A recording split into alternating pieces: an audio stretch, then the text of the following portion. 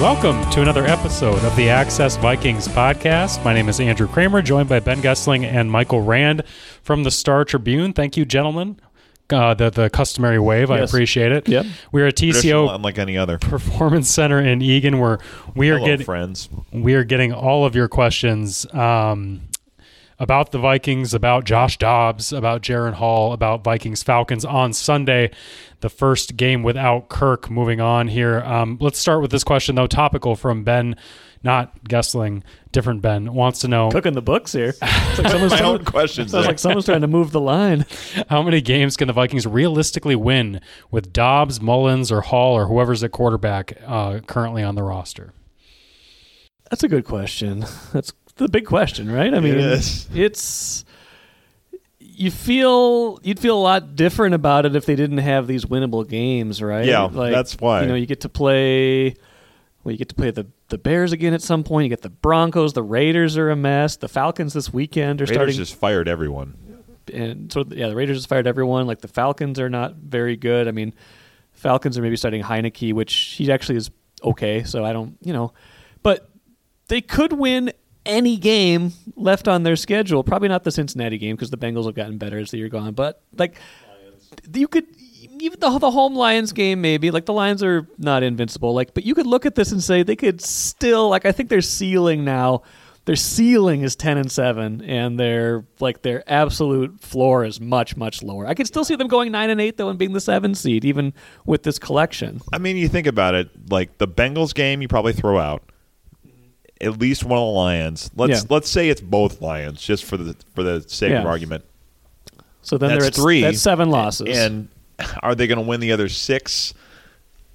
That's a little hard to expect that much consistency, but they're all winnable. I mean, you could make the argument that Atlanta, New Orleans is maybe one of the tougher back-to-back stretches, I guess, but Atlanta starting Taylor Heineke, our old friend from the last time the Vikings had a quarterback mess of this nature. And well, they go Bengals-Lions, don't they? So that's probably the... Yes. I mean, there is... Just the 6 in this stretch? Immediate stretch, yes. Yeah. But yes, Bengals-Lions is the toughest the rest of the way. They're all winnable. It's there's no reason for them to think they can't sneak into the playoffs. You can have the argument about at to what end, but I don't know. Brock Purdy made a run last year, so now probably everybody thinks they have their own version of Brock Purdy. I heard Tyson Bagent was Brock Purdy. Yeah. Until he wasn't. Until he got everybody on the Raiders fired.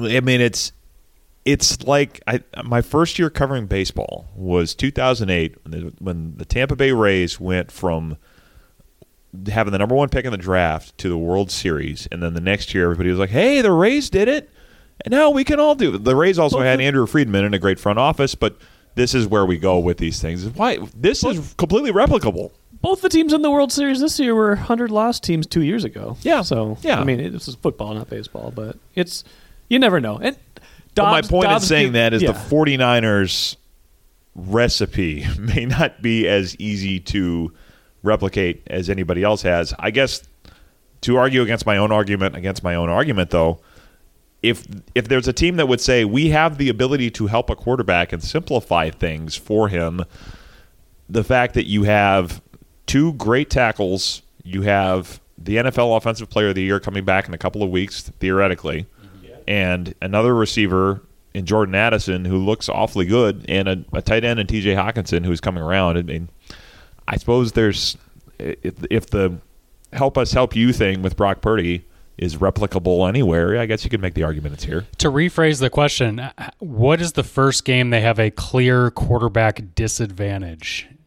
Even if it's Josh Dobbs against Derek Carr in that week, in 2 weeks down the road, Derek Carr's been hurt pretty bad. Would we say Mr. Unlimited? Is it? I think that might be the first one. Yeah, because he's played all right. Yeah. Who are we talking about? Russell Dangerous. Wilson. Yeah, Russell Wilson. Mr. Yeah, Unlimited. and then certainly by the time they get to Burrow and Goff, you're going to be talking about a disadvantage, I think. But everybody's point here, it's going to be a minute. I would feel a lot better though if they had any sort of running game. You wrote about that today. They don't. That's the difference between them. There's many differences between them and the 49ers, but that is the difference. You don't have that running game to lean on. You No don't have CMC. You don't have this kind of like fallback plan where, hey, you need to get something going on offense. They got to account for all this. They don't have to account for anything in the running game. Now, Dobbs potentially changes that as a running quarterback because that's something they haven't had in forever. Like he's number 4 this year in total QBR, number 4 in expected points added from the run. So he is a running quarterback that can do some stuff. What? My prediction, I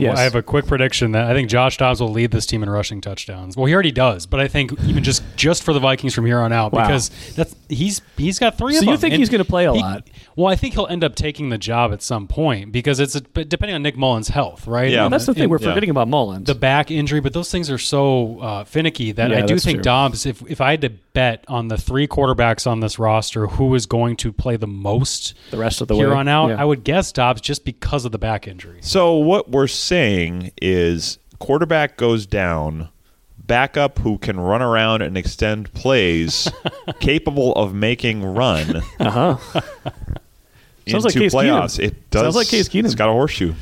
Now, here's you the got thing. to find Case Keenum's horseshoe. He's got a couple other things. And I wrote about this today. Like a lot of these weird Viking seasons have been spurred on by backup quarterbacks. The difference being the 2017 Vikings had a lot more talent on their roster, I think, up and down the roster. And all these guys were on the roster already. Like Dobbs is coming in. He's been here less than a day already, and we're already saying, hey, could he help them? Like, he's got a lot to learn. People forget in that camp, though, they came very close to cutting Case Keenum at the end of it because he was not good. And it was Taylor Heineke, right? That was 16. That was 16. I'm sorry. Yeah, but you're Keenum did not have a great camp, and they were considering the possibility of releasing him at the end of it, and then they decided to keep him, obviously. Teddy was coming back from the PUP list, and they roll in with Sam Bradford, who had the phenomenal Week 1 performance on Monday night against the Saints, and then was basically never seen again other than the Chicago game. Where he looked like a ghost. Yes, he did. Grand Casino would like to take a moment and salute the true football fan. The passion, the hope, the anticipation, that incomparable feeling of winning. Grand Casino would also like to take a moment to remind you that you can find all that anticipation, thrill, and winning at Grand Casino. Grand Casino. Let your story begin. Started a question from Ben. Let's go to one from Randall. Wants to know, will Kevin O'Connell give up the running back rotation burner accounts of 2 series for Madison for every 1 for Akers? It's been a committee in the run game. We talked about, they haven't been able to run the ball at all. 25 carries for 50 yards in Green Bay. Like, that's really not good. Not good. Yeah, not good. What do you guys think of the usage that they've done so far? It's been a month and a half now with Akers here, and he hasn't overtaken Madison by any stretch, but he's certainly eaten into and if not taken half the workload on most of these Sundays. And he's shown, I think, an ability to make more plays. Whether it's running after contact, I think with some degree of effectiveness, and some of the things he's done in the passing game. We've seen those moments from Madison at times as well, but I think Akers shows a little more dynamism, I guess. A little juice. He scored a touchdown. There's a little more of that. He scored a touchdown. Had a rushing touchdown. How about that? On the 6-yard line, and the Packers put 5 in the box. That's how little they respect it. How much less are they going to respect the running game with a different quarterback? Now, though, you don't need to play too deep. Because now you don't have Kirk, who was balling on these like 3rd and longs and all that. Because they couldn't run the ball. It was okay because Kirk could step up and make a play. Jaron Hall ain't doing that. No, I mean, you may have quarterbacks that can extend and run around, I guess, but that's also a good way to get yourself in trouble. I mean, I wonder how much of the game plan is going to be roll him out, half field reads, simplify things that way. Use some of the fleet of foot that he has. I think you could see some of that on Sunday. Yeah, because honestly, watching him back too, I don't think Akers, if they just flipped a switch and said, okay, Akers, you're starting 20 carries a game, I don't think that fixes this. And frankly, he's had some issues of his own where he's not comfortable running in the zone schemes that they want to do here. We've talked about before how Akers has been more of a gap runner, Madison's been more of a zone runner, and they're trying to do both, and they're too predictable with each when either gets on the field. And Akers, when he gets behind and they try to do the zone, play action stuff, bootlegs, he just is too hesitant. And Kirk said it the other day where he goes, yeah, he's a real patient runner, but when he sees it, he goes. And it's like you can kind of read between the lines a little bit watching him. Sometimes that patience works against him because this blocking is not dominant. Like it needs to be hit quickly, and you kind of need to go. One cut and go. I missed that. Yeah, well, Dalvin Cook used to do some of those things, and he's still stuck in New York now. Yeah, he did not move yesterday, did he? He did not. No, there's probably a lot of people who aren't happy about that.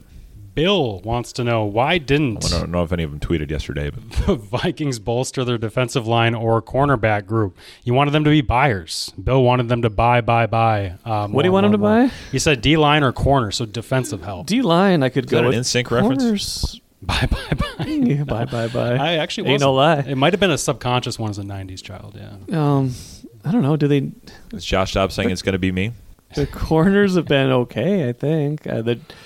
They could use more pass rush, especially with Davenport out. But well, they did bolster the D-line by not trading Danielle Hunter. That's true. It's like getting back a player, almost like they traded for Danielle Hunter by not trading Danielle Hunter. Yeah, we saw Montez. Ultimate GM speak there. We saw Montez Sweat go for a 2. We saw Chase Young go for a 3 to San Francisco. Are you guys surprised the Vikings wouldn't be going up to that level, that purchasing level? No. In terms of adding a piece? No. I didn't think they were going to go to that level. And Kevin O'Connell hinted at it a little bit yesterday in his impromptu, hey, we just traded for a quarterback press conference. I think there was going to be a limit to how much they would spend, knowing you needed to find an answer to your quarterback situation this year, and you may have to find an answer to your quarterback situation in the draft next year. So spending a second-round pick a la T.J. Hawkinson this year, I did not think was going to be as big of an option. They don't have a third-round pick next year, which I had forgotten about until you listed that this morning. They don't have a third-round pick because of the Hawkinson deal last year either. So if you need to move up in the draft to take a quarterback, which they may need to do, especially if they're not picking super high, you can't be trading away day 2 picks to move around or possibly help yourself with other needs if you have to spend a bunch to go up and get a quarterback. So, no, I thought that kind of put a ceiling on what they would do yesterday. Yeah, Mike, as Ben says, the Vikings don't have the 3. It's in Detroit. They give up a 2 and a 3 for Hawkinson? Well, they did a pick swap. Right? Pick swap. Well, it was a 3-4 pick swap. So it was the Vikings have Detroit's 4. Right. Yep. Okay. They essentially traded back around and then gave the 2. But the Niners, the rich get richer because they ended up, I read, they dealt the third-round pick that they got for losing Rand Carthon as GM to get Chase Young. So because one of their guys got plucked as a GM, they get Chase Young. Good move for them because their defense has been struggling. And the Vikings don't have that pick, obviously, because they went out and got Hawkinson. So if you would have moved a 2 for anybody, if you would have went to that spending level, you're looking at just having a 1 next year and no picks until day 3. Which is not something that I'm sure this current roster wanted to jump into, or Kwesi wanted to jump into with this current roster. So I guess, yeah, but Ben, to your point, I can't be too shocked that they didn't do that. All right, let's go on. We got another question here about from Kevin, or this is from Gami. He wants to know Kevin O'Connell's comments regarding Kirk. Do we still think there's a good chance we draft a quarterback in the first couple rounds next year, even if Kirk comes back, given the injury age, Kirk's situation, all this? So this is a question really about Kirk's situation and saying that could you really bank on him being your guy week 1, 2024? I think he'd be healthy week 1, 2024. I don't think that's so much the question, right? I think this is going to come down to everybody's view in February, March of how healthy Kirk Cousins will be in July, or pick your date, OTAs, minicamp, training camp, whatever, because that is going to be the point at which people have to decide how much risk is baked into the price of whatever contract Kirk Cousins is going to get from whoever his next employer is, whether it's the Vikings or someone else. If his camp is of the opinion that, hey, he's going to be fine, there's no risk to you, he should get the money that he was going to get otherwise. I think that changes things a lot from, hey, we get it. There's a risk here. He's 36 years old. He's coming off an Achilles. Yeah. They kept him out half the season. That's going to depress the price.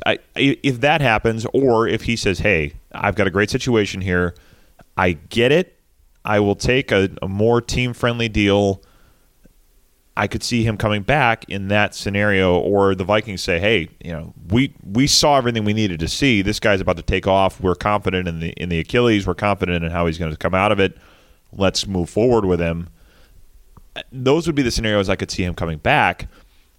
The other one that's really interesting is if you were to bring him back, kind of like we're talking about in the question, and then you go draft a quarterback. Yeah. I think that's a completely defensible move if the Vikings were to do that, because you'd still be sitting there saying, look, 36, especially coming off an injury, we can't be caught in this spot where it happens again and we have no plan for the future. I would be curious how he would, and his camp would take that. Like, would they want to be here knowing that there's a decent chance that the Vikings are going to draft a quarterback, especially since these discussions are going to happen in Indianapolis, where the Vikings are also going to be looking at quarterbacks in the draft. So how much do you find common ground with Cousins and his camp about the presence of another quarterback that is part of their future in the discussion? Like, in other words, how committed is this relationship? How committed does it need to be for them to get back together? I think, you hit on the important part is how comfortable is Kirk with any kind of tepid commitment? Yeah, right? Yes. Is that a big part of it? Like, at his age, he can't want a 1-year deal. Right? No, he didn't want one last year. I mean, he didn't want a 2-year deal last year. He wanted 3 years, and we've said it. He wanted 3 years guaranteed. I mean, through 2025. Basically, was kind of where things broke down. They weren't willing to go quite that far. Yeah, the Vikings weren't willing to do any kind of guarantees in 20. It's like, 25 was the hinge point. I remember hearing like Cousins camp, at least one person in Cousins camp saying like they were okay willing to do partial guarantees or injury guarantees, 2020, like any kind of guarantees. And the Vikings were like, no, full stop. We don't want to go into that year. Yeah. How much has that changed because of what Kirk has done this year? And you're closer to it. How much does it change because of his injury? And they're gonna find out a lot of these next 9 games too. Like, what if somebody comes in and runs the offense pretty well and it's not Kirk Cousins? Then do they look at it and say, hey, he was nice, but we can do okay with somebody else, and we don't have to pay $40 or $45 million for our quarterback anymore? Yeah, it's a heck of a crossroads they find themselves at, and certainly with Kirk, could have cost him millions upon millions of dollars, or probably did. I shouldn't say could have. Yeah. He's done okay already, though. Yeah. I'm not worrying about his ability to pay the mortgage or anything like that. Let's end with this. Nick wants to know, why didn't the Vikings pursue Brett Favre? I personally don't see any issues with that idea. Sometimes you have to go back to move forward. #opportunity. Opportunity. Be awesome. Did you want to add any more, Favre? Any more, Brett? If they wanted to have a conversation, I could use some things to occupy my time. Should we get the helicopter? Use some opportunity to make some money, because I may have some people I need to keep on retainer.